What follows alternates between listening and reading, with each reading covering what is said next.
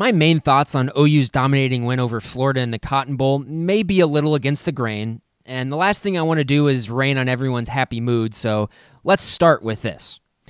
Oklahoma beat the ever-living crap out of Florida on Wednesday night. Spencer Rattler was mostly unbelievable. The offensive line played their best game of the season against FBS competition. Ramondre Stevenson was a dude on every touch, and we even got some massive production out of guys that had largely been written off as the season progressed. Everyone in the OU locker room should savor every bit of that victory. This was a season that was defined by hardship, and the way this team responded after starting the season 1-2 should be commended and celebrated by the fan base. This is a group of special young men, and they are going to have an opportunity to do some great things going forward. I can't wait to start in on the 2021 season as soon as possible. Having that been said, the Cotton Bowl was awful. It was a truly terrible college football game, and it's likely going to be a prominent data point when the bowl system is ultimately scrapped in favor of a larger playoff system. Florida is a disgrace. Kyle Pitts is a future top 10 pick, and I don't really fault him for making the decision he made, but what's the excuse for the other 7 or 8 guys? Not a single one of those dudes is a future first-round pick. What on earth has any of those guys done in the realm of college football that makes them think Oklahoma is not an opponent worth getting up for? Filling in for me earlier this week on this podcast, Brady Trantham commented that Florida's opt-outs were bordering on being disrespectful of Oklahoma and their program. Well, I'll go all the way for Brady. Florida clearly did not respect Oklahoma as a program, and they've shown themselves to be massive clowns.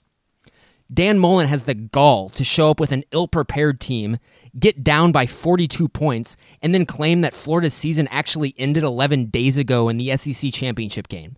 What a freaking clown. What on earth has Florida done in the last decade to feel that level of entitlement other than get their faces pounded in regularly by Alabama?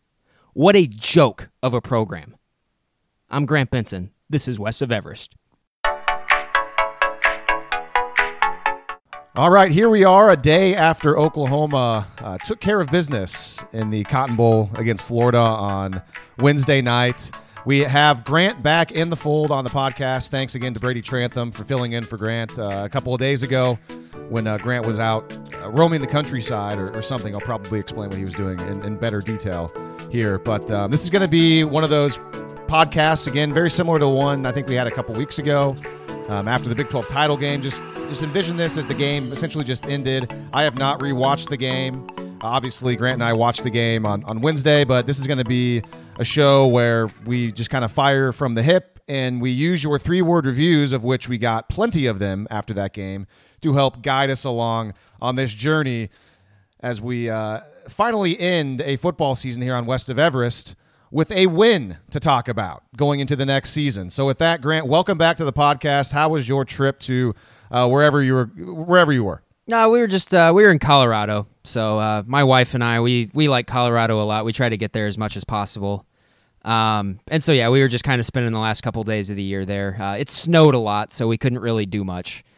We were kind of up in the mountains. So in a small little mountain town, it was pretty fun with all the snow and everything. But no, I'd really like to thank Brady for filling in. It was excellent. I listened to the podcast in the morning yesterday on a drive, and it really got me ready for the game. I was pumped up.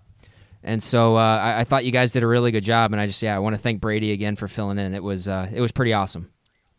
Yeah, and it worked out really well because, we had kicked around, or I kicked around the idea of doing one more before the game because I wanted to maybe watch a little bit more of Florida.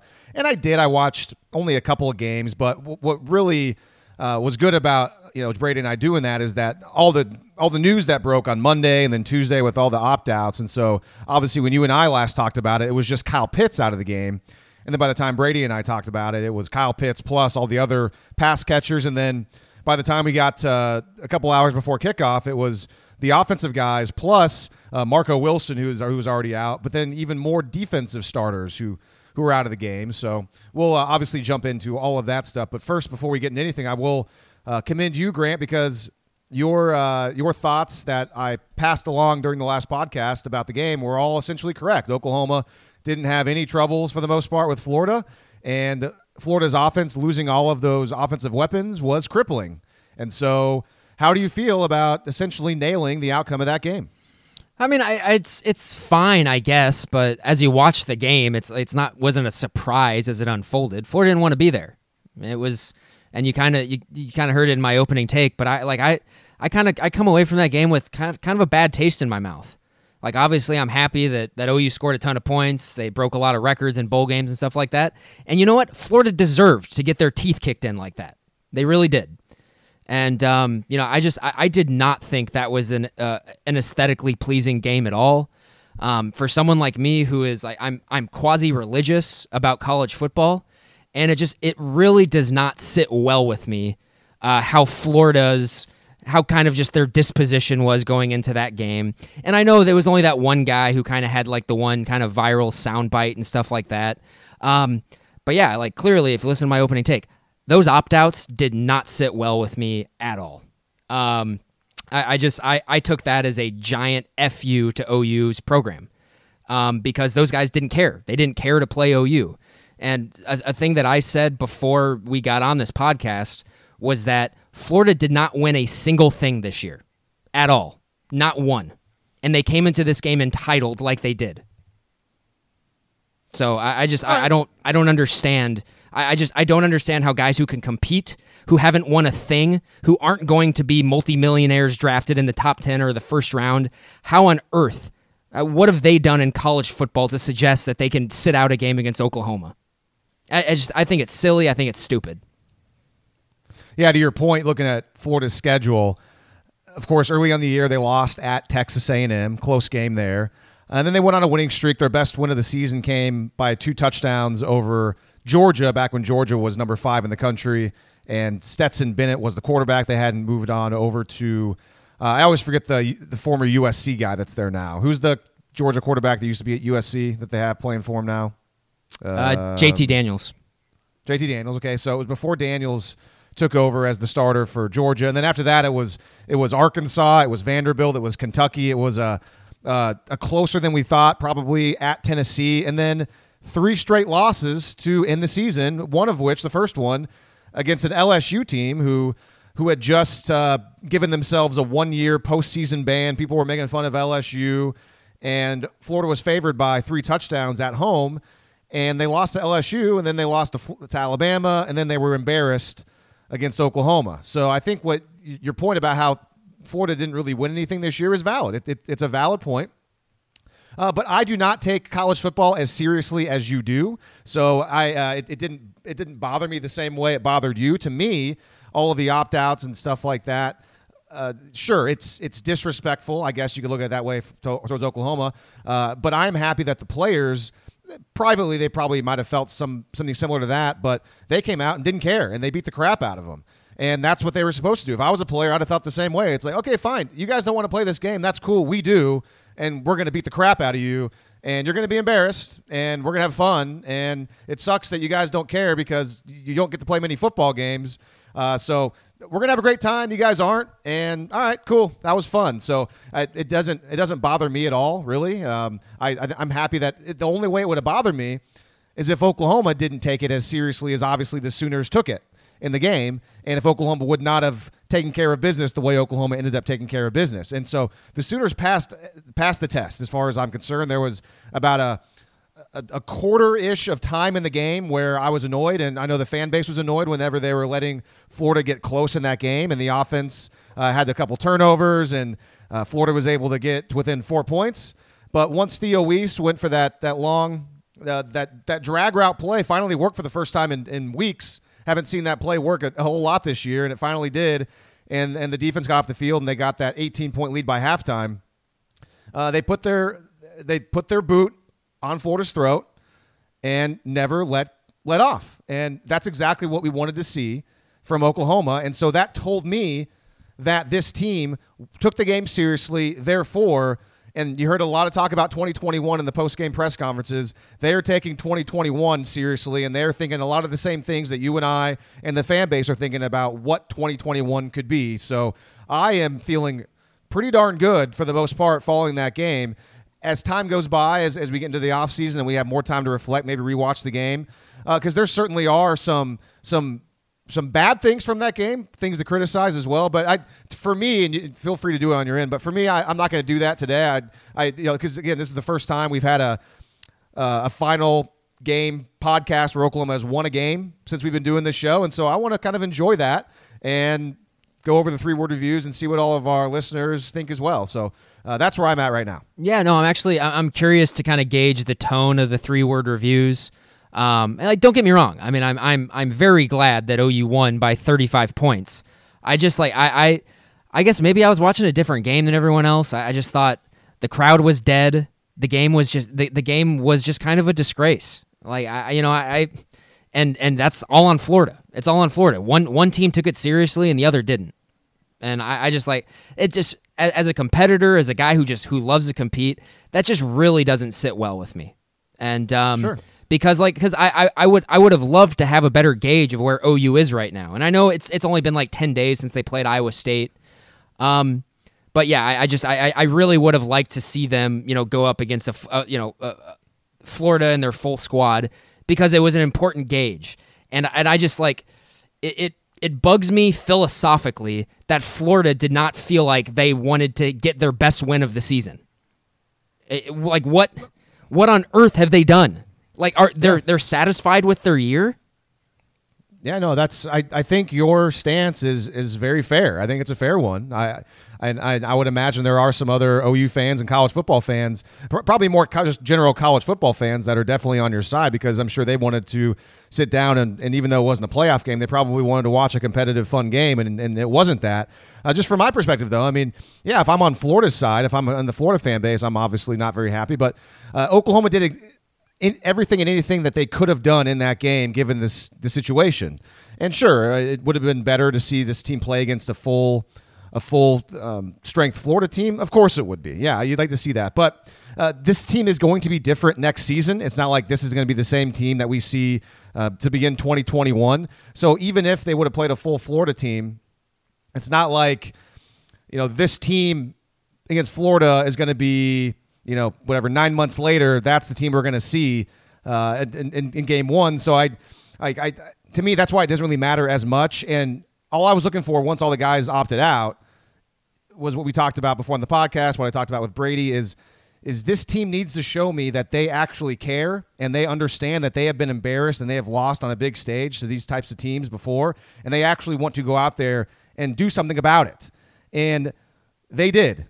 And I know that Florida didn't have a lot of their players, but it's still Florida. They still have backups. It's still the SEC. They still had Kyle Trask playing. I mean, if Kyle Trask didn't play, I'd probably feel a little bit different today. But the fact that Kyle Trask, to me, and I know we talked about this off the air, we kind of disagree, but I think Kyle Trask was exposed a little bit in that game. I think his teammates hung him out to dry. To me, he looked like a guy that has thrown a lot of jump balls and passes to a 6'6" first-round draft pick this year that maybe has bailed him out a couple of times, and he's thrown a lot of wide-open deep balls to Kadarius Toney and given him the ball and space for him to get yards after the catch, and Copeland's a big body target as well. And without those players, he didn't really seem to do a whole lot. I know he had a couple of drops, so you can't really blame him for some of those, but, the pick six. By the way, he's thrown a lot of pick sixes this year, so that's been a problem with him anyways.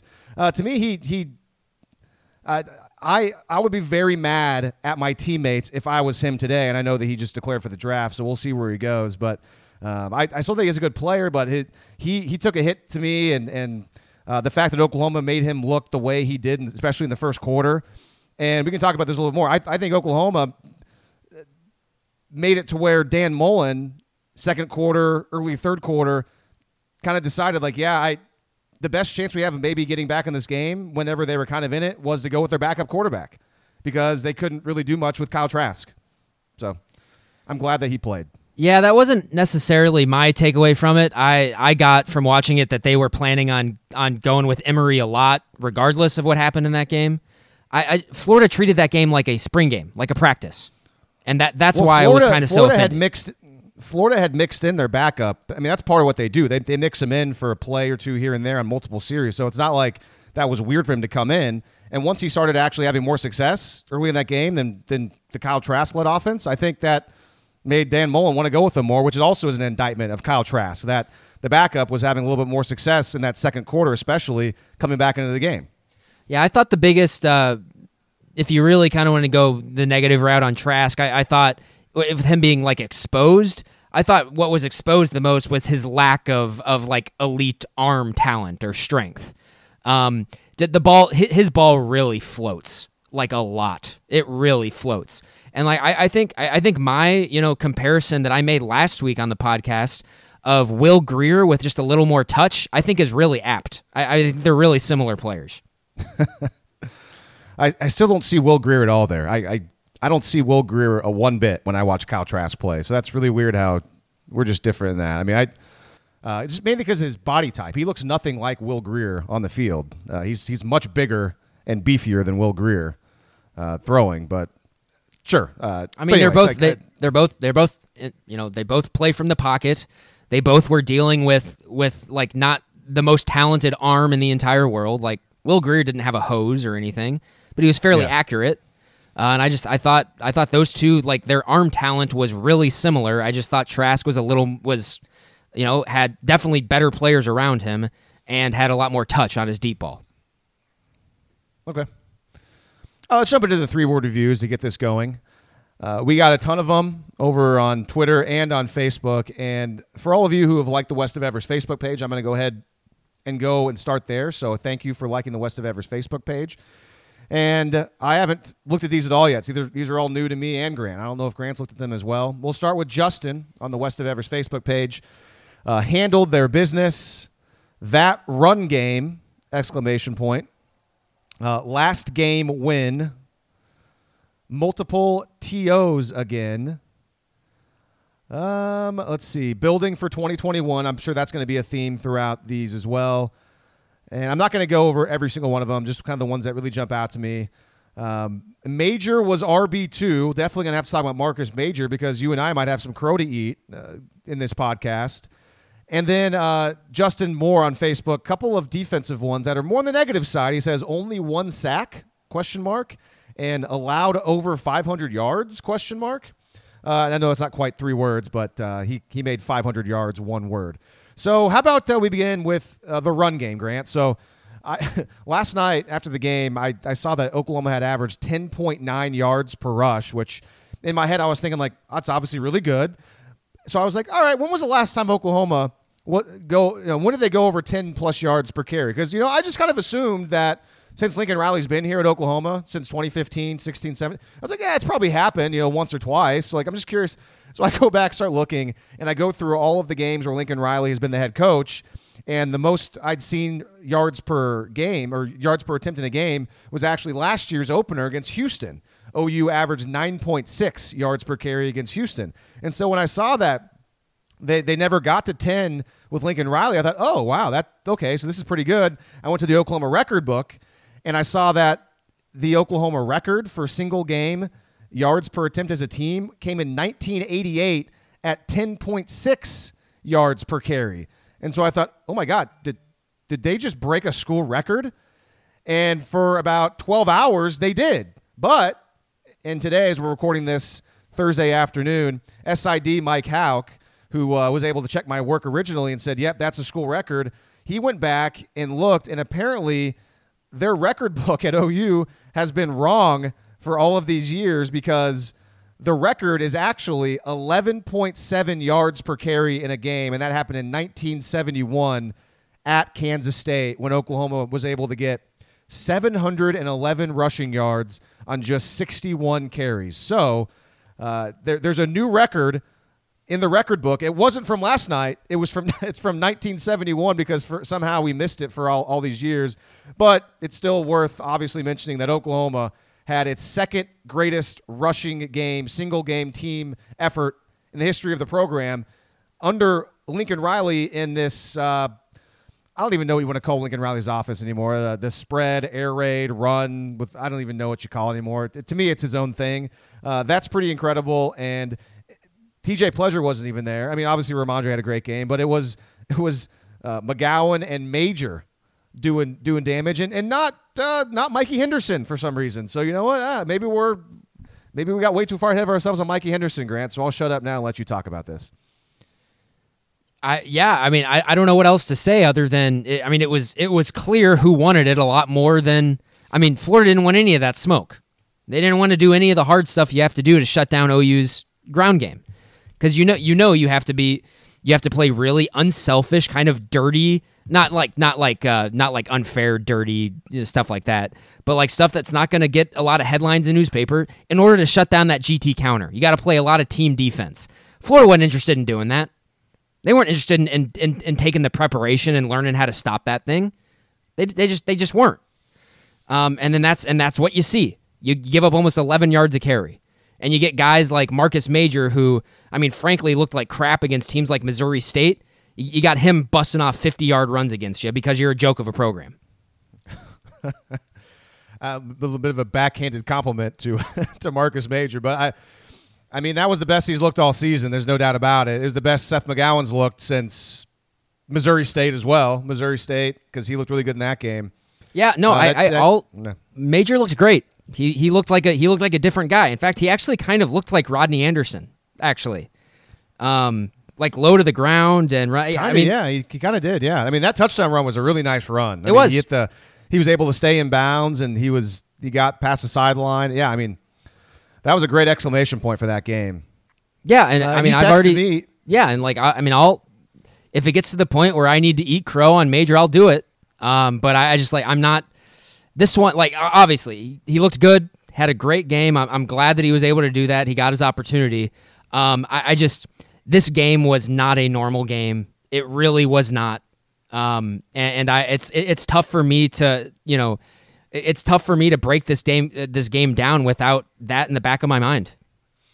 And that's fair. And you texted me last night that Florida can't stop the GT counter. The bread and butter play Oklahoma's been running since Lincoln Riley got there, that seemingly the good defenses in the Big 12, they've seen it enough now where they're able to figure it out. Yeah. So going into this game, obviously Florida's defense on paper wasn't as good as the other SEC defenses Oklahoma has seen in these playoff games prior, these big bowl games.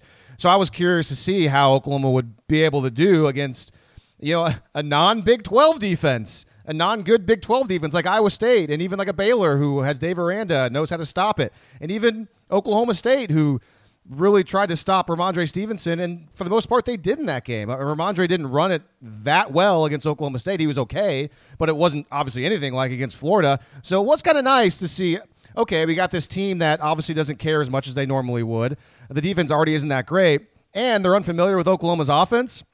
Oh, look, Lincoln Riley's offense with all these players, yeah, it still works really, really well. And not surprisingly, after the game, he said that's the best the best offensive game we played all year, minus the fumbles. And it was the best the running backs have played this year. And he said it was the best game the offensive line has played this year, which it's hard to argue that considering the numbers. So that was a good observation by you, I thought, last night when you texted me about the GT counter. How often this season on that play in the Big 12 did you actually see the tackle turning the corner? Never. Like ever. And it happened basically virtually every single time they ran it in this game. And it was, it's not, just look at the numbers. It seemed like Stevenson was busting off at least 10 or 15 yards every time he touched the ball. And so, I actually did, I saw enough in that game, Lee, to definitely think that, let's say that Florida did come into that game full strength. OU was going to score a lot on that defense. Like, let's say even Florida had their top 4 pass catchers, the game would have been a shootout, and OU would have been very capable of keeping up in that shootout. They were going to score a lot. Yeah, I agree.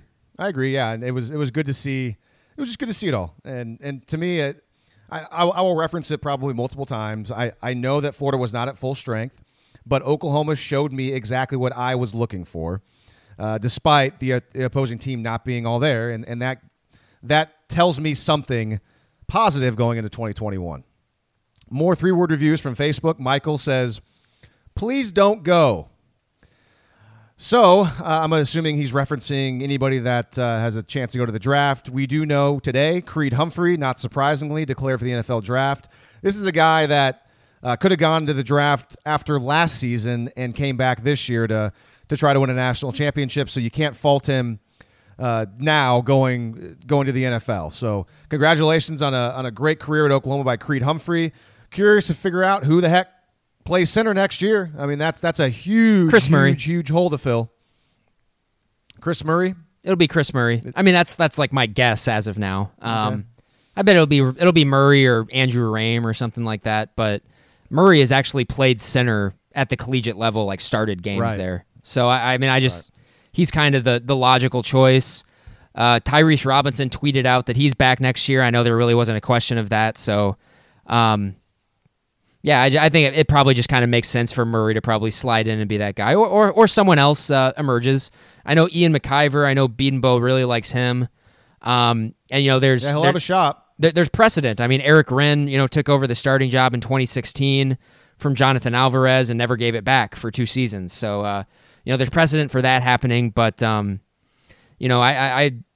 going to be interesting to see. I think the only other guy they're probably waiting on the offensive line would be Adrian Ely. Everyone else, I would assume, is coming back. I would recommend that Adrian Ely comes back. He can get a lot better and really improve his draft stock.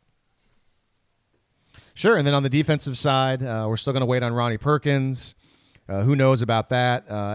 I think that's the big one. I think that's the one you need to point towards. If it's a package deal. I'm kind of the mind that if Perkins comes back, Stevenson is also going to come back, and vice versa. I kind of feel like if that decision is made, it's made with the thought of, we're coming back because we want to win a title.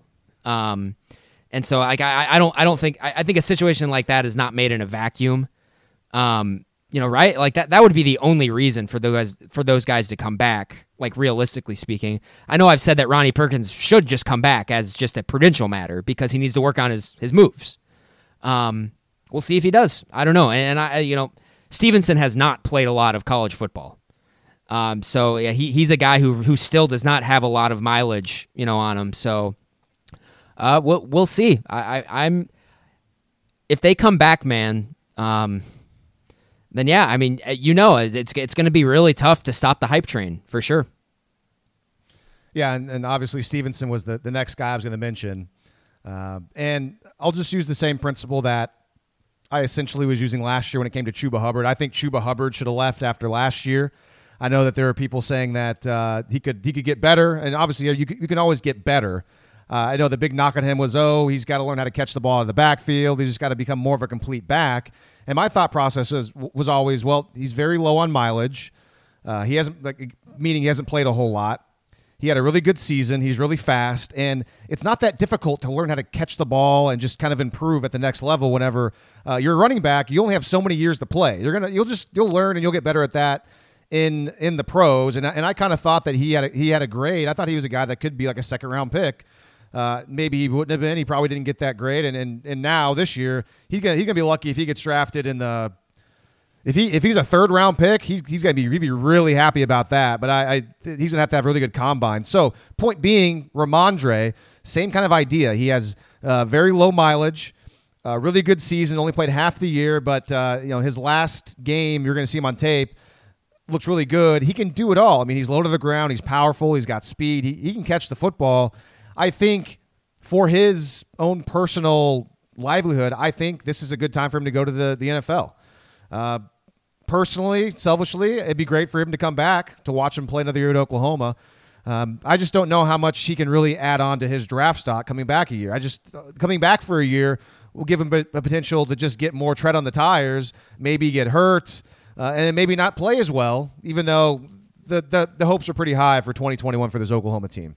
Yeah, I think it makes a lot more sense for Stevenson to leave than it does for Perkins to leave. I don't think Stevenson can be a first round pick. I think his top end speed puts kind of a cap on that. I think probably his ceiling as an NFL draft pick is the second round. And you see a lot of, like, Dalvin Cook was a second rounder. A lot of all pros are second rounders. Whereas I think Ronnie Perkins can be a first round pick if he gets better and he improves his craft. You're right. Yeah, I think it makes a lot more sense for Stevenson to leave, but you're right. Selfishly, I really hope he doesn't. Just because he doesn't have a lot of tread on the tires. He hasn't gotten a lot of carries in his OU career. And I do think a full season as like the bell cow guy. I mean, he's an obvious All-American candidate type guy easily. I just think selfishly, I think it'd be cool to see that, but also at the same time, I don't know if that would be the best move for him personally, but we'll see. I mean, we will see. Who knows how powerful the thought of a national championship is. He can go to the NFL. He can be a 3rd or 4th round pick, and he's going to be successful in the NFL, I think, if he puts in the work. But I don't know, man. If you come back for 1 year at OU and you have an All-American type season, have a really good year, and you win a national title, he's going to be a legend. I mean, he is someone that everyone will always remember. And the thought of that can be pretty powerful. So I will see what happens. Yeah, and the culture right now in this program, especially after that game last night, is very good. I mean, there's a lot of talk about next year. They're all saying the right things. It could be. I mean, it's definitely on the minds of everyone in that program, and I mean, Creed knows it, but Creed knows that it doesn't make any sense for him personally to come back. He doesn't need to, and so he's going to do the thing that's best for him. I get it, but and that's what we're talking about here with Ronnie Perkins, Ramondre. They have to make their own decision on their own. Aside from those main guys, a couple other guys that could come back or that could leave that we're not sure about. It kind of seemed like listening to Isaiah Thomas and seeing his social media. I think Isaiah Thomas is going to be back. It really seemed like just things he was posting on Twitter and the post-game press conference. And I apologize for not giving any specifics right now, but just kind of the vibe I got from Isaiah Thomas. It seems like he might be in for next year. One that is, I haven't seen any reason to think that he's going to go, but he certainly could, is Nick Bonito. He's eligible to go to the draft. And honestly, he's a guy that I wouldn't be surprised if he had a higher draft grade at this point than somebody like Ronnie Perkins, just because of his potential. I mean, his body, like what I don't agree with that. I think Nick Bonito is going to be a tweener in the NFL. I don't think he has an obvious position. Okay. Unless he is a jack linebacker. He can't, and maybe he can play another position, but we'll see. I don't know. He's kind of more like. I'd say Nick Bonito is more along the lines of like a Kalavan Chassan from LSU last season. I know he kind of got drafted in the later half of the first round, and I know he had a really quiet rookie year. They kind of had trouble finding a spot for him. We'll see. I don't know. Like Bonito is also one of those guys who I think if he comes back, obviously All-American is on the table. He was already a second-team AP guy this year. But he seems like a guy who he needs to finish more plays. Everyone knows about the PFF stat he had. He led the country in pass rush win rate, grade, all that stuff. But he's still and he still had good sack numbers this year, but they weren't they didn't really his sack numbers in the amount of actual takedowns that he had of the quarterback behind the line of scrimmage didn't necessarily match up with those kind of really gaudy, overwhelming PFF numbers. And if he's a guy who if he can marry those two things and he can be ultra productive, then I think you're definitely talking about a guy who's going to be a first-round pick in all likelihood, just because people salivate over pass rushers. He's a guy who can definitely still make himself a lot of money by coming back, for sure. And that's the same with a guy like Isaiah Thomas. You look at a guy like Thomas, you think to yourself, man, 9 months in a weight room, off-season program, and he puts on NFL weight. I mean, that's a guy who could be a first-round draft pick for sure. Because he's got he's fast, he's quick, and he's so long. He's got so much length. He's a guy who he puts on 10 or 15 extra pounds. He probably, you start talking about him as a potential first-round pick. Oh man, I'm getting excited even just talking to myself. What are the chances that they're just everyone on the defensive line just leaves? Not good. I think Bonito will be back. I just wanted to bring him up because I know that Brady and I briefly touched on him a couple of days ago, and I think he mentioned that he wasn't eligible to go to the draft, and I didn't. I couldn't remember, so I just wanted to clarify that he is eligible to go. I don't think he will, just my own personal opinion. And again, I kind of get the vibe that Isaiah Thomas wants to come back. We heard from Dusty again that Jalen Redmond's going to come back and play again. So, that's kind of what's out there and what we're going to be waiting for. But first up, Creed Humphrey is the first guy to go. More 3-word reviews on Facebook from Ned. Ned says defense showed up, ran the ball, 100, and then finally number 8 coming. Grant, how many years are we going to talk about number 8? It's taken forever. I know that's what everyone wants. That's what everyone wants. The kind of the hardcore OU fan in me, it's like, of course, this is 2021 is clearly going to be, before the season starts, this is clearly their best chance in a really long time in terms of like everything sort of laying out all that you need, like in the preseason, everything kind of happened like that. 2017, I think we all kind of had an idea that they'd be pretty good, but it wasn't until they went into Columbus and beat Ohio State where you're like, okay, they can win a national title. This year, 2021, it's clear. This is a team that if some things go right in the offseason and they get better in some areas, they are a bona fide, legitimate national title contender, not just playoff contender, a team that can get there and win it all. Everyone sees that. Everyone realizes that. It's now going to be on the kids to put in all the work in the offseason. And hopefully they understand that they still, from this point on, need to get a lot better to win a national title. The ceiling is there. The potential is there. But, oh, man, they got to get a lot better to win a national title. They really do. 100% correct, and that's why I hope a game like last night, even though it was against a team that was not at full strength, just them experiencing that and doing that to a team, a name brand type team. And I'm not saying that name brand in terms of like they're a blue blood, but I mean Florida is a team that is a really good team, and for a portion of this season they were they were playoff contenders. So it's not like they did this against Iowa State, they didn't do this against Kansas State, they didn't do this against Indiana, who is having a good season. I mean, they did it against a real team. So I think that's the start, and I think that's how they took that game. That's how we were hoping they would take that game. And listening to the post-game press conference from Lincoln Riley and Spencer Rattler and Brian Asamoah and Isaiah Thomas, it seemed like that's what they were looking for. I mean, they were taking this game seriously, and they wanted to vault into 2021.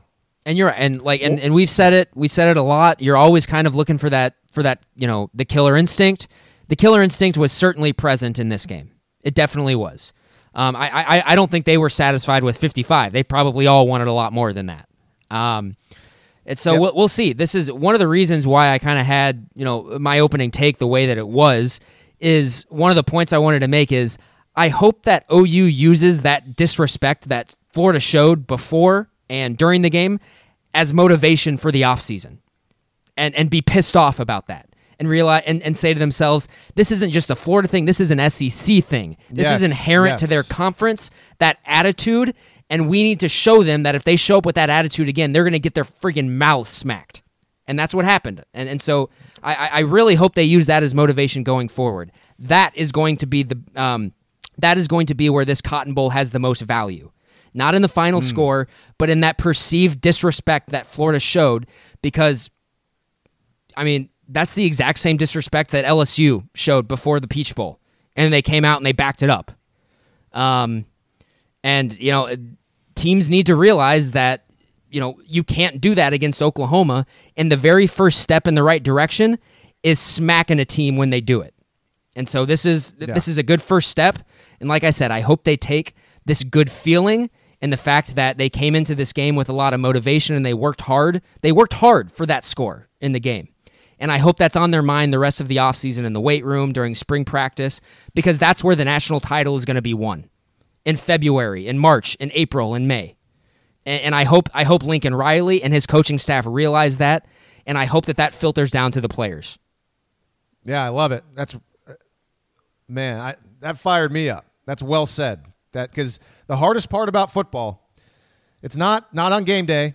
It's in week to week. It's at practice, and especially it's the off season, man. It's a long off season, and it's real easy just to rest on your laurels, look back at that cool Cotton Bowl win, and I'm not gonna work out as long as today as I want. Whatever. I mean, it's fine. I'm 19. It's fine. And honestly, like I did that when I wasn't a college football player, but when I played sports, I mean, yeah, it's when you're a kid, you're young. It's difficult to work as hard as really you probably need to become a champion.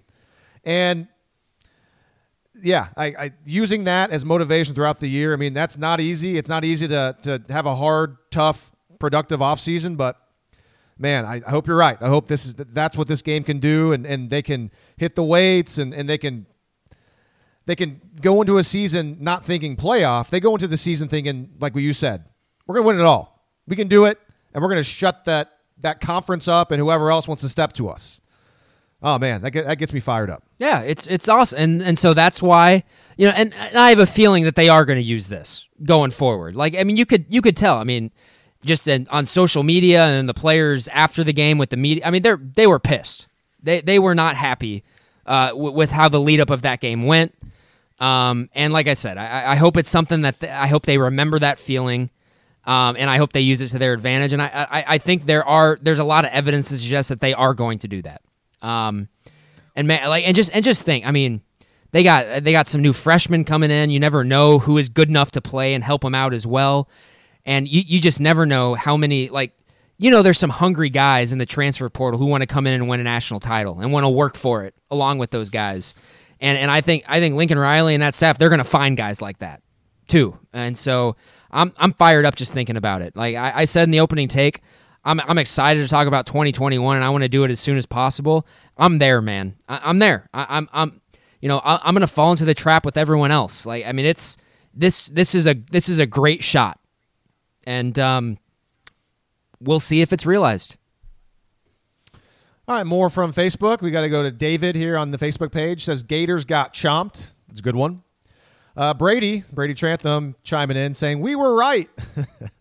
Yeah, Brady was a lot more right than I was. He predicted a pretty big blowout, kind of like you did. And I thought Oklahoma would win, but I didn't think 5 touchdowns. I thought maybe 2 scores. So I'm glad I was wrong in the right direction. Tyler's 3-word review: interception. So I got to take this time to give it up for my man Trey Norwood. He broke on the ball. It was not a great throw by Kyle Trask, but it was I watched tape. I'm going to assume they're going to go for this little 5, 6, 7 yard out route, and great hips by Norwood. He broke on the ball, and it was the easiest pick six he might ever have. And that's skill, that's preparation, that's film study, all the things that he told me a week ago that he does, that helps him become the cover player, the cover man that he is. And I said this on Twitter. He's been the best cover guy at Oklahoma since he came onto the scene. Aside from, we'll never know how it would have gone down last year if he would have been healthy. But Parnell Motley was the best cover guy in 2019. If they were both on the field at the same time, I think they could have gone back and forth. We could have figured out who was better. So, and he has had what? I think he leads the team in interceptions, and he's had how many the last couple of games? I mean, I'm not good with stats, but definitely one against Iowa State, one against Florida. Did he have one against Baylor? I can't remember, but I think he had one against Texas Tech. He had like 2 against Tech. Oh yeah, he had. Oh, that's right. Yeah, I was thinking. Yeah, Tech. Fields just had his first one against Iowa State. No, hey, I'll maybe probably for the first time in his tenure at OU, I am very, very happy to welcome back Trey Norwood next season in a very deserved starting role. And that's kind of where I'll leave it. The last thing I have on him is I need to go watch some more tape, but if anybody out there that listens to this podcast and is also a Chicago Bears fan, which maybe it's just me, Trey Norwood, his mannerisms and the way he plays and the way he looks on the field, I know they play different positions. He looks a lot like Kyle Fuller, the Bears starting corner, number 23, just the way he runs and just kind of I'm trying to think of the best way to describe it. It's very relaxed and kind of cool and calm with their gait and the way they cover. I think Trey Norwood kind of looks like him. I'm not saying he's as good as him because he was a first-round pick. Kyle Fuller, he's been in the league now for I think 7 or 8 years. But anyways, just a random thought. We talked about how Kyle Trask looks like certain players. When I watch Norwood, to me he kind of looks like Kyle Fuller. Yeah, honestly, when I see Norwood out there, he still looks a little out of place physically. So I'm not sure if I can compare him to an NFL guy. And he's like physically, he's gotten a lot better. But I was going to ask you, what are the chances, just like kind of in the offseason? Let's assume, just for purposes of this podcast, that they're going to have just a normal offseason. They have spring practice, they have their normal like weight training and everything like that. What are the chances that Trey Norwood has a bit of a glow up and puts on a lot of really good weight and is kind of like more V'd out and cut? And because like he's pretty long, like he's not a tall guy, but he's got long arms. I don't know. I mean, because he's a good player, but physically he still leaves a lot to be desired. There were a couple plays in that game where they were running to his side, and he just got completely washed out, and there was just nothing that he could do about it. Oh yeah, and don't get me wrong. I'm not saying right now I don't think he's an NFL player because he's not big enough. He's just so good at coverage. Like he just knows what to do. Granted, I do think he might have gotten away with one last night. He kind of tripped over himself and pushed a receiver and he got away with no call on that deep ball that the guy dropped. I kind of thought that was a little awkward, but I'm looking at the roster. They list him at 194. I don't buy that for a second. I don't think he weighs that much. Yeah, there's no way he's 190. No way. He's definitely bigger than he was 2 years ago in 2018 when he was healthy, because obviously last year he was out. But I don't know. I mean, it's tough, man. I mean, when he got onto campus in 2017, I want to say he was like maybe 160. It might even have been in the 150s. So he's already put on a lot of weight, especially according to the roster. I mean, so if he really is 194, which I doubt it, I mean, I don't know how much more muscle he can really put on before he starts to become a severely undersized linebacker's size. Yeah, so we'll see. I don't know. Yeah, but I mean, when the other team drops back to pass, you want Trey Norwood in your secondary. I think that's beginning to be pretty clear, and he's pretty clearly an experienced guy who knows exactly what his role is and what is expected of him. And you know what? To win a national title, you need multiple guys like that. And looking forward to a potential 2021 team, Trey Norwood is one of those quote unquote glue guys for sure. And of course, yeah. And just real quick, yes, he did have a pick against Baylor. Of course he did. Yeah, and I remember now. He intercepted a ball over the middle, so he's had an interception in the last 3 games. So 5 picks this year for Trey Norwood, and then the 1 touchdown, the pick 6. So that was pretty cool. More from Facebook. Philip says 11 yards per rush. Just missed it, almost 10.9, but excellent game on the ground. Michael says, don't leave Grinch. I think we've already talked about this a little bit. Grinch ain't going anywhere. He'll be back next year. Just that's our thought. But after next year is whenever I think we all need to start looking. Maybe that's it for Alex Grinch. I think he's with Lincoln Riley. He knows that this team and what they've built. He knows that they can do something special next year. So I would be. Yeah, I just don't see Alex Grinch going anywhere until potentially maybe after next year. And he's a guy, like, and I said it before, Alex Grinch is not going to leave Oklahoma to go to Arizona. He's the type of guy who goes to Michigan from OU. Not like what he's done at OU. That's not normal with how bad OU was 2 years ago, and he's doing it largely with the same players too. That's really impressive. Like, and he's clearly a culture guy. Yeah, Alex Grinch is going to be a really good head coach in the future. There's no doubt about it in my head. And I guess, me saying Michigan, that's me kind of calling my shot a little bit, actually. I think once Harbaugh's done there, I think Michigan's going to come after Grinch and get him. Yeah, I mean, look at it. Look at his track record already. He obviously, we know what he did at Washington State under Mike Leach for 3 seasons. He improved that defense immensely. He's already had a year under Urban Meyer at Ohio State, so he's already been at Ohio State, and then he's like, I'm going to go coach with Lincoln Riley, and he's already got 2 years underneath Lincoln Riley, so he's already been at 2 premier programs in college football. So, with the success that he has brought to this defense, and like you said, he's a culture guy. Everybody loves him. After the game, Brian Asamoah said Alex Grinch for president.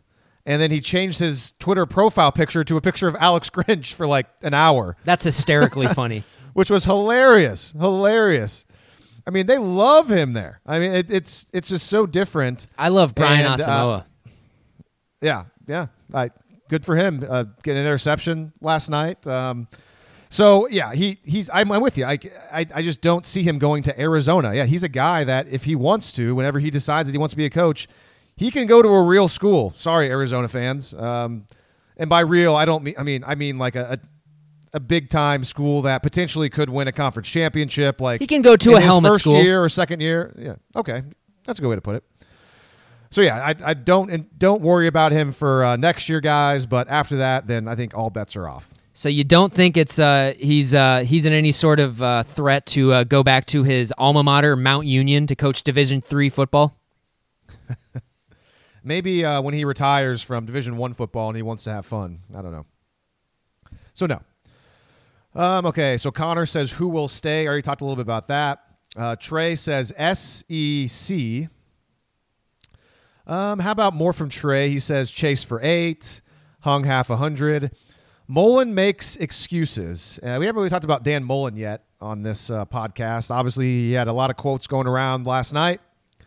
The one that really bothered me the most of all of them, and I'll be honest with you, not as many of his quotes bothered me maybe as much as the fan base or you or whatever, but the one that really kind of annoyed me was saying that they had the numbers to not play the game. Okay, man, like that. Like I get that a lot of your guys Like we're supposed to give you some and, credit? Yeah, like that. I mean, I'm kind of with them. Like for example, I mean, I know people were the quote going around where he was saying like our last game of 2020 was 10 days ago or whatever like that, and everyone was latching onto that. Again, this is just me. I give people the benefit of the doubt. The way I looked at it, if I'm in his shoes, I am steaming mad. I don't want to say, even though whatever. I'd be steaming mad at these guys that you talked about in your opening take and you've talked about that opted out of this game. Aside from Kyle Pitts, I'd be so angry with these guys. And they have no business opting out. So the way I took a lot of what he said is he was taking shots at those players and his own guys that are now going to be gone from the program because he was so frustrated that they didn't take it seriously and they were like, yeah, I'm out of here, and kind of left his quarterback out to dry. And so I didn't take a lot of it reflects leadership. Sure. Those decisions aren't made in a vacuum. Okay, sure. And that's fine. But that's what I took out of it. I didn't take it as much of disrespect for Oklahoma as it was him being really mad and actually and taking shots at his own guys, which you could granted, that's my own opinion. But again, Dan Mullen's a competitor. They're all competitors except for maybe no, I'm not going to say that. But I think he was mad about that. And at the same time, though, some of the things he said came off as really disrespectful to Oklahoma. But the main one to me was just acknowledging that they had the numbers. Like, oh, okay, so you could have just called up Lincoln Riley like, hey, Lincoln, sorry, man.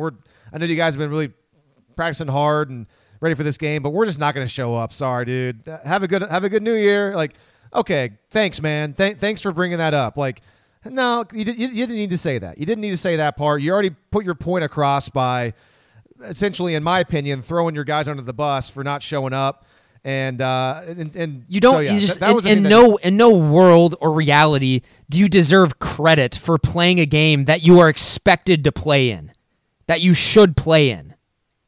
Like it's just the whole thing is just so silly, and like I try not to get like too kind of in the weeds about stuff like that a lot of the times, but sometimes just things just really piss me off, and like that really rubbed me the wrong way. The entire way their program went about it, it's just, to me, it was just a giant middle finger to OU's program, and I think the best, like I said, the best possible way, for this to end is for OU to use that perpetually going forward. Just remember that feeling. Remember the disrespect. Because like I said, it's clearly emblematic of that program, and it's pretty emblematic of a certain conference and a lot of teams that haven't earned jack squat thinking that they have. All right, and the last Facebook three-word review is from Chris. I'm going to censor it a bit because he kind of censored it himself, but essentially he says, expletive the SEC. And he does the crying, laughing emoji. So not a lot of SEC love right now from the Oklahoma fan base, as you might expect. So that's all from Facebook. We got a lot more on Twitter. I don't know how many we're going to go through because there's so many of them, but I'll make sure to hit on all the people that I know for sure listen that provide 3-word reviews all the time. So I'll try to hit on all of you. But first up, my coworker Jed from News 9 says, great second half. And it was, you know what? And I'm glad Jed brought that up because after halftime, my thought was no more points. Do not let Florida score.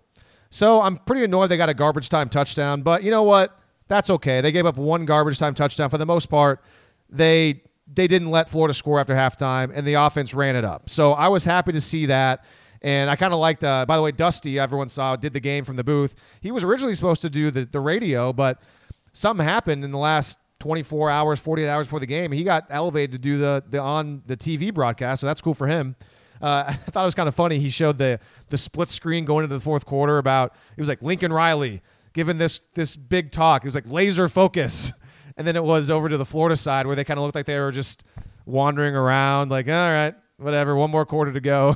So I thought it was kind of funny that Dusty pointed that out. And I'm glad. I mean, Lincoln Riley after the game said, yeah, I mean, we wanted to make sure to remind them this is the last quarter of football we have all year.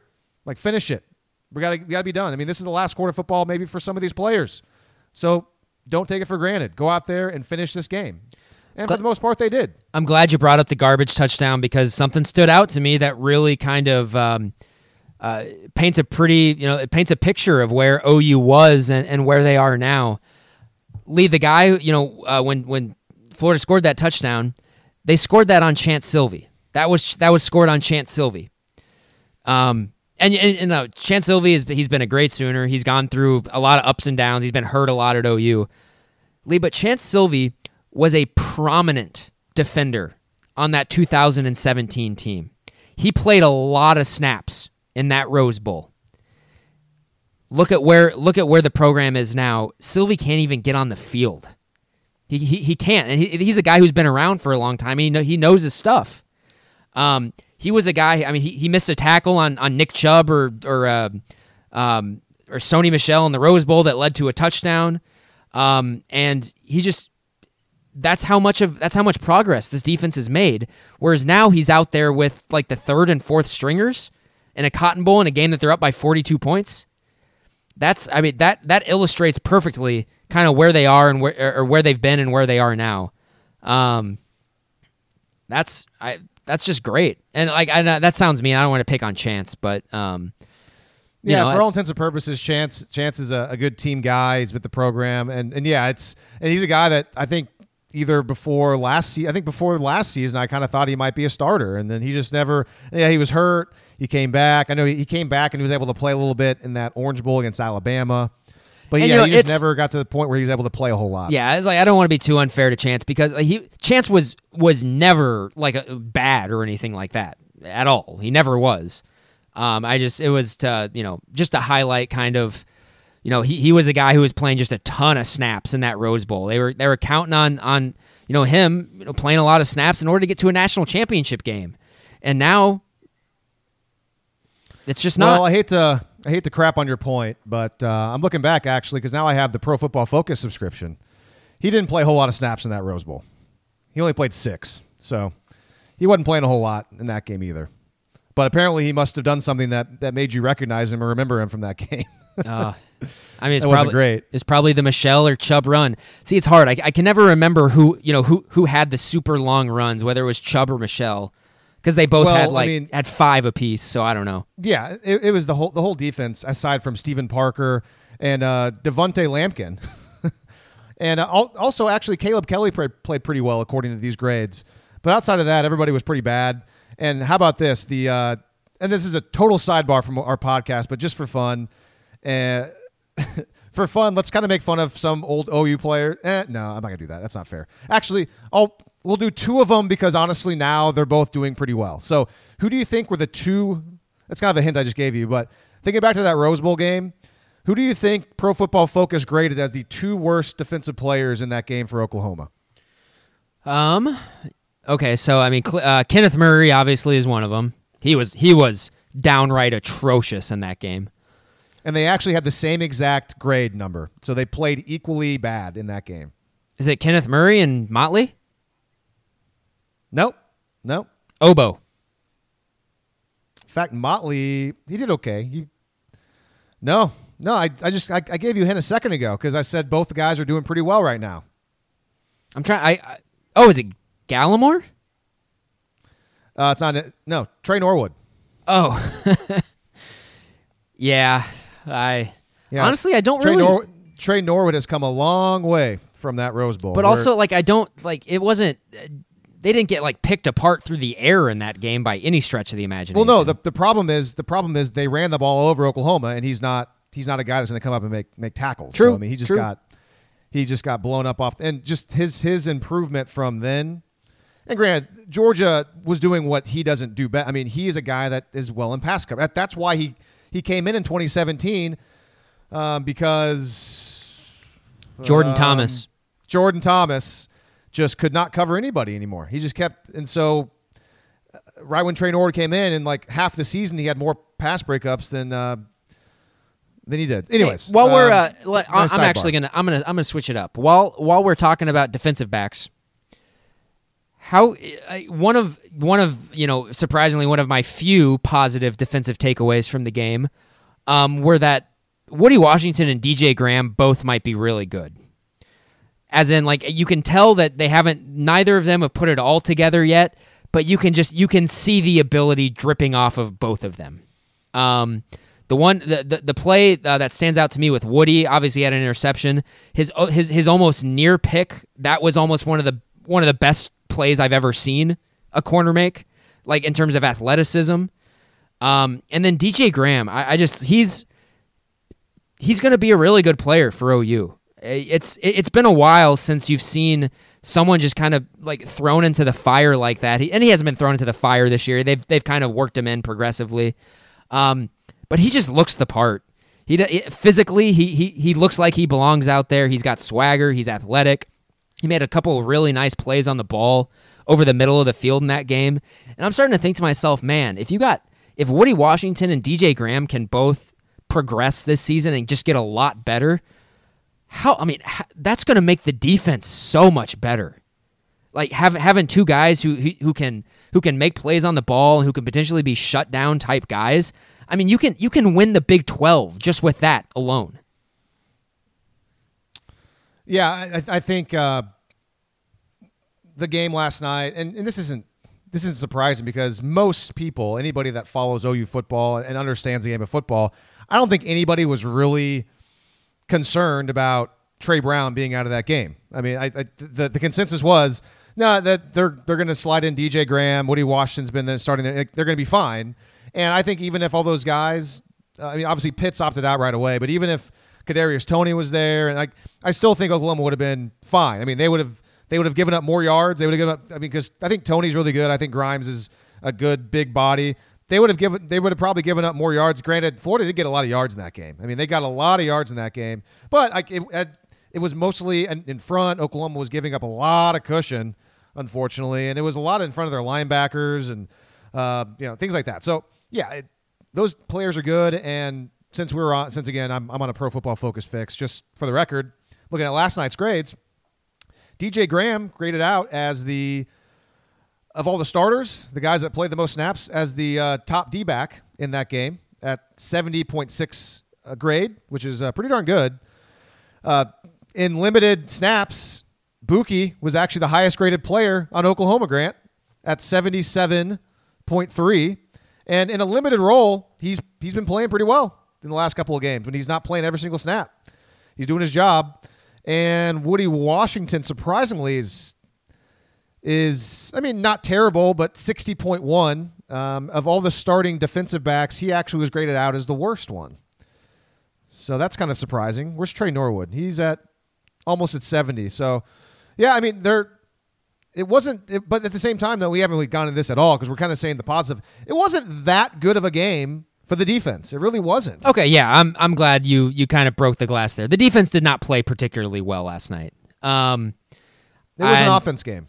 It was an offense game, and The defense, I'm very glad. In situations, though, the defense played really well. In situations, they were great. They're like all the turnovers were awesome. I especially loved the one in the red zone where Benito forced the duck that Trask threw that Woody ended up picking off. Like that's awesome. That is a play that the defense made. Having that been said, there's just way too much stuff that needs to be corrected. Way too many chunk plays. Way too many guys running open over the middle of the field. So it's one of those things where it's like, you're happy that you won by 35 points. You're happy that you played really good situational defense, which has sometimes been a big struggle for OU. But also you come out feeling good, but also knowing that you got a lot to work on. And like they know that. Like Alex Grinch, I think knows where they came up short in that game.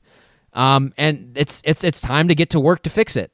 They have. The linebackers need to be a lot better in coverage. That's definitely going to be one of the focuses in the offseason. They got to get better in that regard.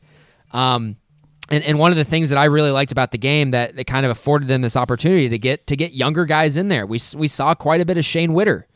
And yeah, I like stuff like that. Just because you can never have too many guys. And if there's one thing that I came away just really impressed with OU is that I feel like their depth on defense and what they're developing there really started to show in that game. It really did. I felt like kind of Florida was sort of the same regardless of which unit they were going against. I don't know how that necessarily, like, I don't know what, let's say OU next year is an elite defense. I don't know what that means. I don't know how we can really define that, but let's say that they are. How often are we going to see guys, switching and changing as much? Are we going to have as many wholesale line changes as we do now? I don't know, but I know late in the game that's really going to pay off for them. So, it also helps if you got one guy playing like crap. You can pull him and put someone else in and actually feel good about it. You talk about Buki being the top graded defender on the team in limited snaps. Maybe that's his niche. Maybe they find out that Buki is really effective in limited snaps. Because if there's one thing we know about Buki, he can cover, and you can never have too many guys who can cover. Mm-hmm. So it's crazy. Like I keep going back to that 2018 season when they were literally, with not really no hyperbole at all, they were literally the worst defense in college football. I know they weren't, but they were damn close to being the worst defense in all of college football. And now, like I don't think it's too crazy to say that this season they probably had one of the 10 best defenses in college football with a lot of the same players. That is unreal to me. I saw that 2018 defense, and it's just night and day. Yeah, I'd have to look into it. I'd guess they probably had maybe one of the top 20 defenses. I bet. I mean, top 10 is. I mean, I don't know. I guess there was fewer teams that played this year. When I say that, I'm putting a lot of stock in the pass rush. Their pass rush was really good this year, and actually, we all know you love the pass rush. And ironically, that was the thing that didn't really show up in the Cotton Bowl. They didn't. Florida's offensive line, for the most part, kind of handled OU's D line, which sort of surprised me. If it would have been a normal game though, and they would have played Trask a lot more of his normal snaps, I think eventually it would have started getting there. But whenever they brought the backup in, that's just he's got legs. I mean that was a big part of the game. So and so the reason why I put so much importance on the pass rush is a lot of the times OU is going to be playing with the lead, and that's when you want those guys to pin their ears back.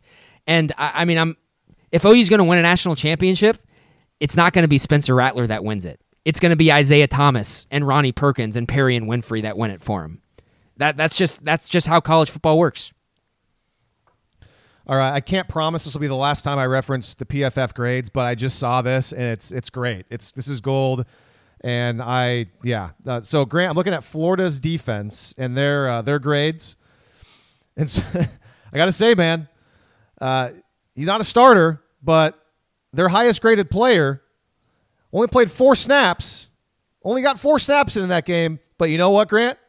James Houston IV backed up his talk. He had the highest grade of the entire Florida defense, 85.8. So that guy only played 4 snaps, and Florida was like down 2 of their top 3 linebackers? Yeah. Man, that's tough. And I mean that's unless Pro Football Focus is off, but it's pretty tough. They only got 4 snaps in a game in which OU had their second best running game in the history of their program. Man, but hey, he graded out the highest of everybody. So he backed up his talk whenever he was on the field, which was only for 4 snaps. That's pretty good. All right. At P23570, his 3-word review is just means more. He's always got some good 3-word reviews, obviously trolling the SEC's sloganeering. Jeff says future is bright. Definitely seems that way. At T picks it up 1 says big boy game. Michael, high note ending. At Cornelius R. Neal says complete team beatdown. Let's see. Bob at Bob Sooner KC says no excuses now. Obviously, I don't follow like Florida message boards and like is there do you think a lot of Florida fans are making excuses, or do you think they just are kind of mad at their team for not caring? Do you have a gauge of that at all? I'm not sure. The Florida fan base I'm not too familiar with them. Okay. Me neither. I don't really think they have a huge reputation for being like delusional. But I also know they have like that Gator bait chant, and they get pretty obnoxious with that. And geez. Yeah. A lot of 3-word reviews are referencing the SEC's It Just Means More. At Sooner SS 2004 says just matters more. Harry at Hype Man Harry says only one Oklahoma.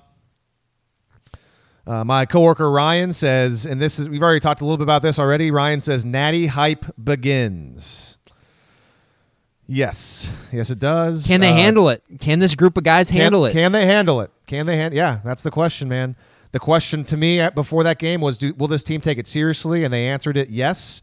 Can this team handle the pressure of actually being a true national championship contender with the hype?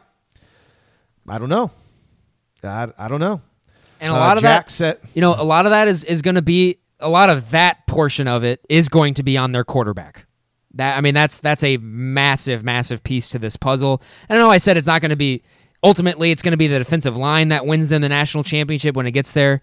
But the quarterback still has to be the leader of the team. And, Rattler was really good last night. There's still a few things that he really needs to iron out. That I've noticed that he just kind of keeps going back to the well on.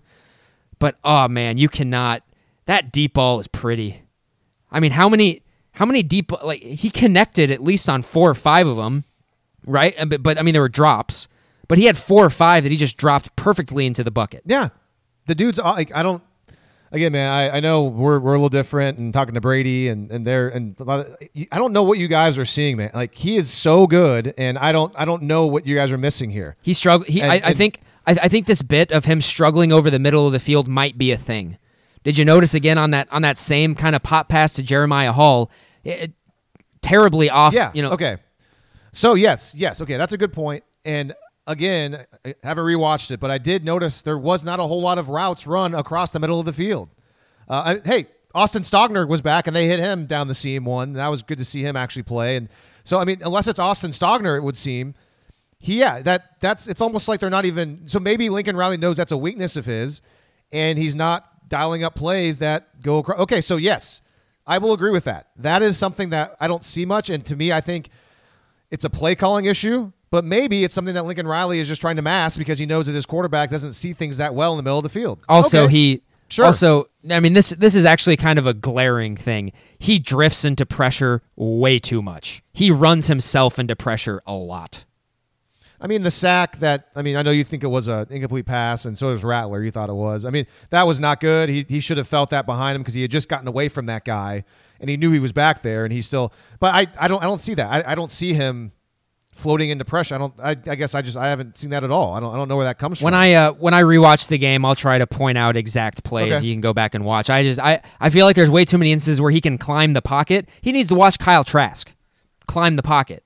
I feel like there's too many opportunities where he can climb the pocket and continue to go through his progressions, but instead he kind of drifts outside the tackle box into the pressure. It happens way too much. Jalen Hurts kind of had the same problem too at times. Yeah, I definitely saw it with Hurts. That's for sure. All right, more from Twitter. We go to Nick. He says, Speed D 100. Very nice. Jack says, love this team. Let's see. Our old buddy Josh at Shaq Adams going back to the well. By the way, it was Mike Breen, who, if you listen to our last episode with Grant on there, Josh referenced Mike Breen from the NBA, and he references him again here saying, Oklahoma Sooners, bang. Bang! Yeah, if you don't like the NBA or don't watch the NBA, you obviously don't get any of this, and that's fine. The NBA is kind of turned into kind of a niche sport, unfortunately. For somebody like me who actually works in media and we cover the NBA with the Thunder, you don't care about that, even though Brady certainly does. He was just on the show. He's a big Thunder guy, obviously working for the franchise. We got more from Cornelius. I'm not going to say that because there's a. I'll censor it. Chomping Gator butt. That's funnier that way. I like that one. That's my favorite one so far. All right, my coworker Matt. By the way, shout out to Matt Mahler from News 9, does the weather. Filled in on Sunday night on the Blitz doing play the percentages. That was great. Matt says on another level, obviously referencing the James Houston quote from last week. Let's see. Trying to find. There's so many of these. Nathan says, "Seen excuses coming." Yeah, I mean, I know a lot. Like, you can definitely accuse Dan Mullen of making excuses, and yeah, so do I, because again, the comment he made about how they could have not played the game because of numbers that's weak. I don't like that at all. And there's other ones that I know other people hate too, but that's the one that I hate the most. Let's see. Anything else? I'm not sure. Are you on the Twitter page? Are you looking at these, Grant, or are you just chilling? Nah, I'm just chilling. Okay. At Jesus213 says Sooners are coming. Tony Tipton says it means more, so more SEC trolling. Let's see. I'm trying to find some of the best ones. At 955_rap_S says elite level play. More from at P23570. He says pre-trophy presentation rap. And I don't know where you stand on it. And this is like a total me being old guy. I feel like I would be a terrible college football recruiter because you have to be into this kind of stuff. The whole Malcolm Kelly thing is great with like the players and like Lincoln Riley's into it. And I'm like, I don't get it.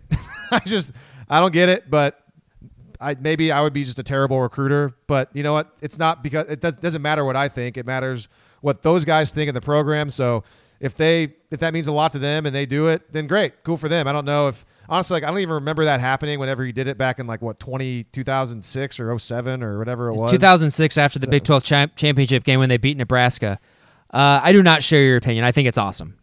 All right. It's also kind of like it's like a meme, like viral thing in like college football social media too. Like a lot of people know about it. I think it's really cool. A lot of the dudes on the team right now like were in diapers when when Malcolm Kelly sang that song. Did the freestyle.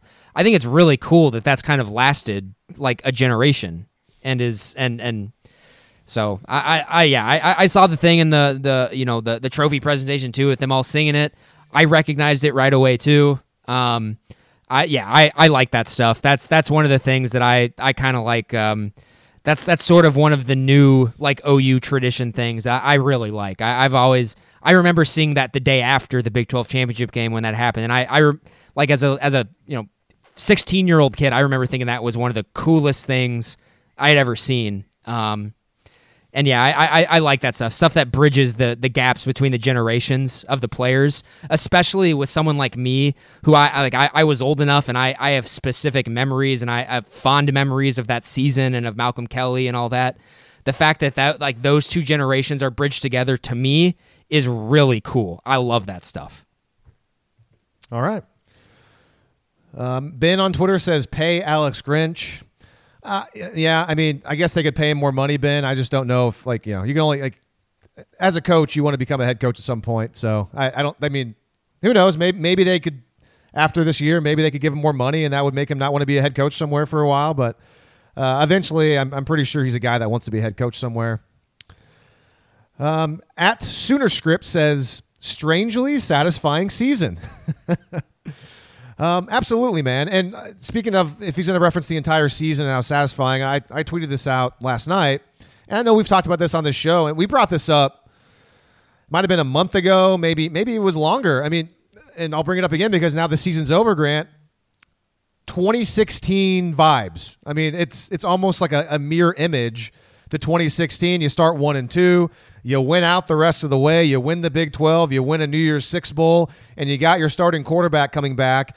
And again, if you follow me on Twitter at Lee Benson News 9, you already saw this, but I said the only big difference is that we actually have reason to believe the defense next season can be good. And I suppose the only other difference that we wouldn't have known back in 2016 at this time, it looks like that Oklahoma is also going to have the same exact head coach from one season to the next. Because obviously at the end of 2016, Bob Stoops retired and then Lincoln Riley came in for 2017. So pretty nuts how it really does mirror 2016 quite a bit. Yeah, sure. It's a satisfying season. Obviously, whenever you go through hardship, to still come out on the other end, you still win the conference, and you're able to beat Florida in a New Year's Six Bowl. Yeah, I mean it's great. I think this season should be commended, like I said in the opening take. But let's never do this again. I hated this season. It's my least favorite season of college football probably ever. And that's I'm commenting on the situation. I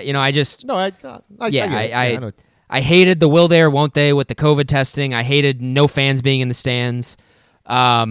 It's obviously it's a whole hell of a lot better than nothing. But this season sucked, and I'm very, very much ready to move on to 2021. I don't share your same negative feelings towards it. It was in a weird way. I kind of this season, it was different, but it was really cool to get a season where we didn't have to wait 4 or 5 weeks before the bowl game. I like that. I like that we had football almost every single week. I think there is going to be some good that comes from this season. I really do. Like I said, like I kind of alluded to in the opening take, the bowl system is done. It's completely done. I think that's pretty clear. Right. That game last night was the final nail in the coffin for me personally. And it's just done. It's over. Clearly, there is a culture amongst the players now. They just don't care outside of the playoff. Oklahoma cared, and I very, very much appreciate them for that. Caleb on Twitter says, not the SEC. I like this one from Seth, at SethWood405. What rebuilding year? I mean, I kind of want to go back to some of our early episodes to kind of pat ourselves on the back a little bit because, I mean, again, after 1 and 2, it just I know that Creed Humphrey said this after the game, and granted, you're in the locker room, you're amongst your own teammates and stuff.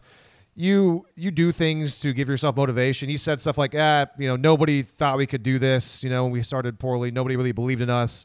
And I kind of want to be like, I did, Creed. Honestly, here on West of Everest, we said that this was probably the most likely scenario after the 1 and 2. I mean, even in those losses, they were very clearly better than those other teams. Right. And my thing would be like, here, yes, Creed, calling me, yes, Lee Benson, West of Everest podcast, News 9 Sports. So I believed in you, and to turn the tables around on you, Creed, my thing was, are you guys going to actually take this seriously the rest of the way because you've lost 2 games? That was my qualifier, and you did. So I applaud you for that. I applaud you all for taking it seriously. You as a leader of the team, the defense, Spencer Rattler, Lincoln Riley, and you all did exactly what I shouldn't say, I will. You did what you should have done given what you have on this team, the talent, what you're going to have coming back when Ronnie Perkins and Ramondre Stevenson were allowed to play, and then finally, thankfully, Trajan Bridges was able to play. So you guys did exactly what you should have done with the remaining 8 games of the year they play. It started 1 and 2, and they finished 9 and 2. Yeah. So you know what? West of Everest didn't count you out. We didn't not believe in you. We kind of thought that this was pretty much what was going to happen. Granted, we didn't know, if you'd win the bowl game, but we figured the Big 12 was definitely still within reach. You get there, so want to pat ourselves on the back for that, certainly. Not really sure why I started talking about that, but maybe because I just wanted to give myself some props. Okay, almost done with these 3 reviews on Twitter. Glenn says, at GC Sooner says, 2021 or bust. A lot of pressure on the guys. A lot of pressure on them. Hopefully they embrace it. God, man, I hope they don't have any injuries in the offseason. Yeah. Like that. I mean, like I'm the type of person who kind of looks for signs and stuff like that. And I know none of this has any real world application, but I kind of feel like if they were to get through a full off season with like no injuries, no weird crap happening, that's like a sign. You know, Sure. Maybe that they're focused, they're taking it seriously. And I know injuries happen and they're freak stuff, but man, you have to have a lot of luck to win a national title. And you know, it's kind of a cliche, a stereotype at this point, but that 2000 team, everyone always says not a single starter missed a single game all season long because of an injury. And yeah, stuff like that kind of has to happen. You know, I mean, even Alabama has been really lucky in all of their national championship seasons. So, I mean, they don't win it every year. Granted, their best receiver probably has been hurt for like half the year, and that's not going to matter for Okay, Alabama. I wouldn't say they're. I mean, like they have a receiver who is probably going to win the Heisman Trophy. I wouldn't say that. I would say Devontae Smith is their best receiver. He's going to win the Heisman. I mean, everyone was saying that Waddle was their best guy, and so obviously Smith has stepped up when he's been out. I think Waddle was. I mean, to me, they're kind of just the same guy. They're both like rugs. They're kind of undersized and they're fast, and we'll see what happens at the next level. Like I think these guys are they have a different body type, but I really like Devontae Smith, and I really like the fact that he's likely going to win the Heisman Trophy because to me it's like Ryan Broyles winning the Heisman Trophy. Devontae Wait, you think Smith he's going to win the Heisman for real? Yeah, he's the betting favorite, and he won the AP Player of the Year. Really? So yeah, Oh, I just like. To me, it's like if Ryan Broyles was playing in this season and he had Landry Jones thrown to him and he just put up a massive year and he won the Heisman. That's like what Devontae Smith winning is going to be like. And I in such a weird year like this, I'm okay with that. I think that's pretty cool. Sure. Even though, I mean, Trevor Lawrence is clearly the best player in the country, but he has not had the best season in the country. That, I think, has been Devontae Smith. I have I have very little interest in the Heisman.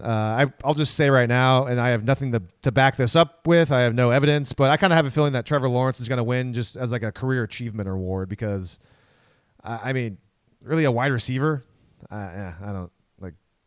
Has he been that good? Has he really been as good as everyone says he has? I'm asking because I haven't watched Alabama play that much, so I mean, yeah, like I said, he's just what a wide like receiver could do. He's he's Ryan Broyles. He just gets his yards. He gets open and he gets his yards. All right, I guess we'll see. OU Boom on Twitter says trending directionally correct. I would agree with that. I like this one from CD's Goat on Twitter. He says tastes like chicken. Amy on Twitter says turnover, turnover, turnover. And I got another one from at P23570. He says Trask. Correction, trash. That's pretty good. Let's see. We're almost to the end here. Just a guy with Boomer freaking Sooner. At widget_Brian says Mullen is trash. And then he adds it's because of his post-game quote. And the last one we're going to go with here at the very end, it's from at Okla Outlaw 7, made Mullen cry. All right. Well, thank you all so much. And I know I didn't get to everyone on 3-word reviews, so I apologize for that. But this is the most we've had all season long. Not surprising because Oklahoma played a primetime game on national TV and won in a very, very impressive fashion. Thanks for all the 3-word reviews, and thanks for everything this year. Boy, that again, it's so cool to end a Oklahoma football season, Grant. And I know we've talked about this at the very beginning, but it's worth repeating. We've done this podcast now. This was year 4, 17, 18, 19, 20. And every single year before this year, we ended it with a really depressing post-game, they just lost in the playoff podcast. And it's nice to go through one where they won, and it's positive going into the offseason. So thank you for everyone that left 3-word reviews and have listened along the way that made this season really fun. That's all. I'm trying to think if I have anything else to add. There's going to be a million other things to talk about as we get further and further away from this game. But we obviously wanted to do this podcast as soon as after the game as possible. And, here we go. So, Grant, any final thoughts? Good season. a really good season. I think we can all kind of point to the playoff as something that's sort of the goal at the beginning of the year. But I think this season definitely proved that that those Big 12 championships still really are valuable, and we should really care about those.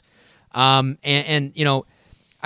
said that this was a terrible season. It was my least favorite season. I'm kind of talking as a college football fan, not an OU fan. Watching OU play every Saturday is always my favorite thing in the world. Obviously I'm going to be really sad, 9 months without it.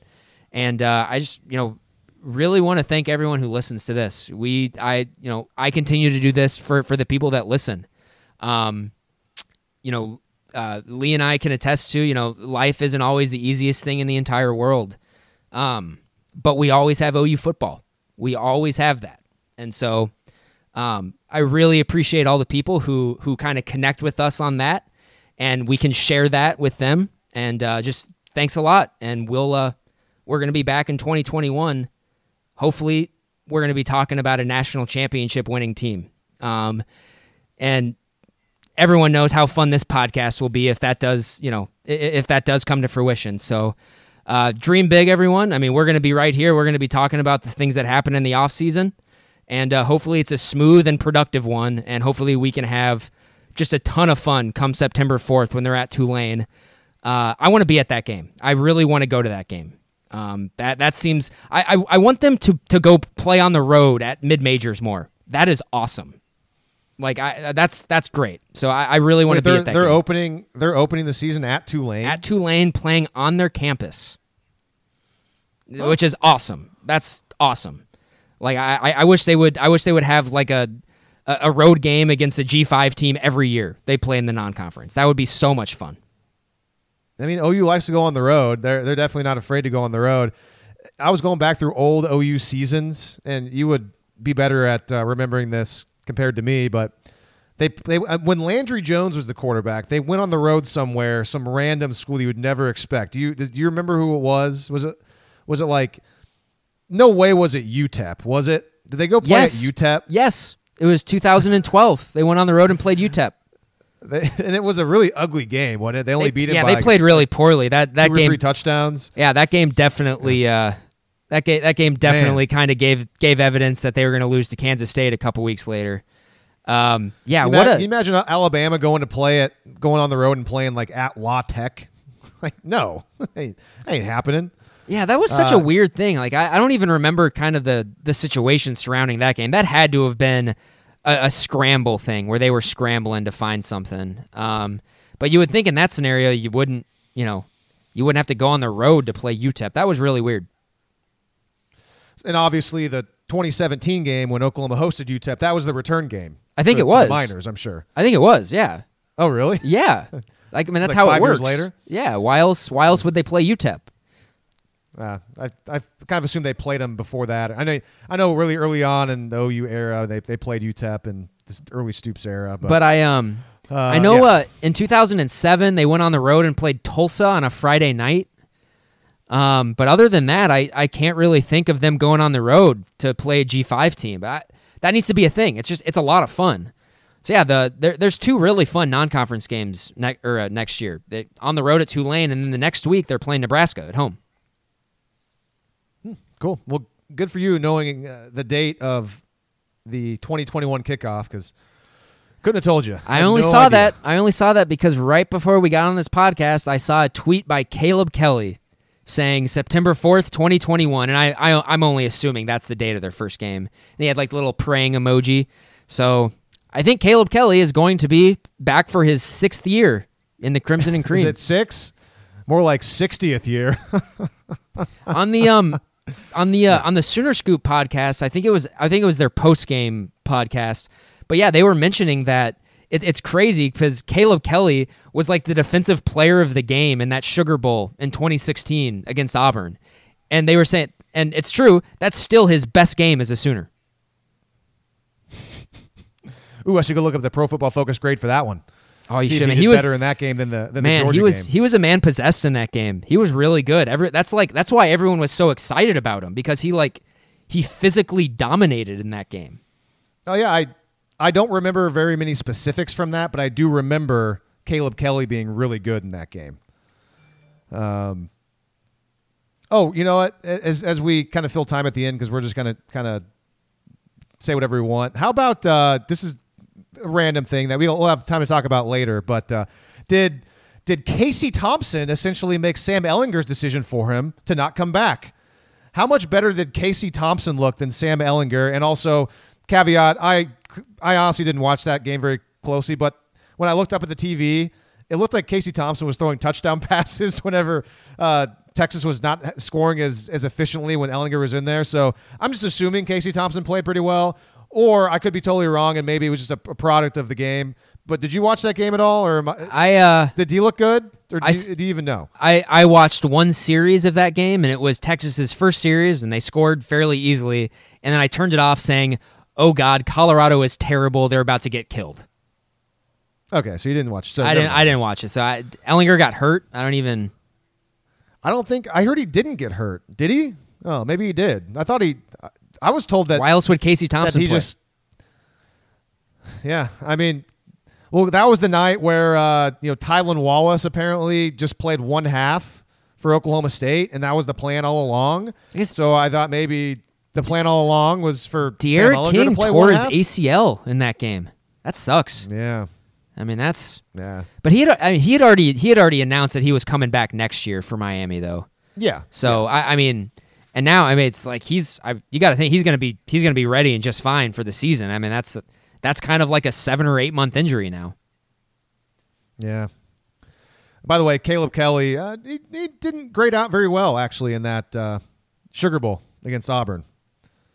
He not terrible. He was at 60, but, to give you an idea of 2016 versus 2017, Jordan Thomas was at 71. He had a good 2016 season, right? Oh, yeah. And something happened to him in 2017, man. He just Jordan could not Thomas come back from it. Jordan Thomas was really good in 15 and 16.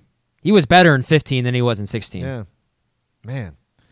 But, the top graded players in that game were Obo, Stephen Parker, and Jordan Thomas. And also Ahmad Thomas. I don't remember him much because I got the job at News 9 in November of 2016, and it had been about 3 or 4 years since I'd really followed Oklahoma closely. And so kind of my previous jobs I was at. He's kind of a poor man's DTY. Very nice. All right, that's okay. I was just curious if you had any thoughts on Texas, but you didn't watch the game much. By the way, Austin Kendall just threw a touchdown pass in the West Virginia Army Bowl game. So Austin Kendall, back from the dead.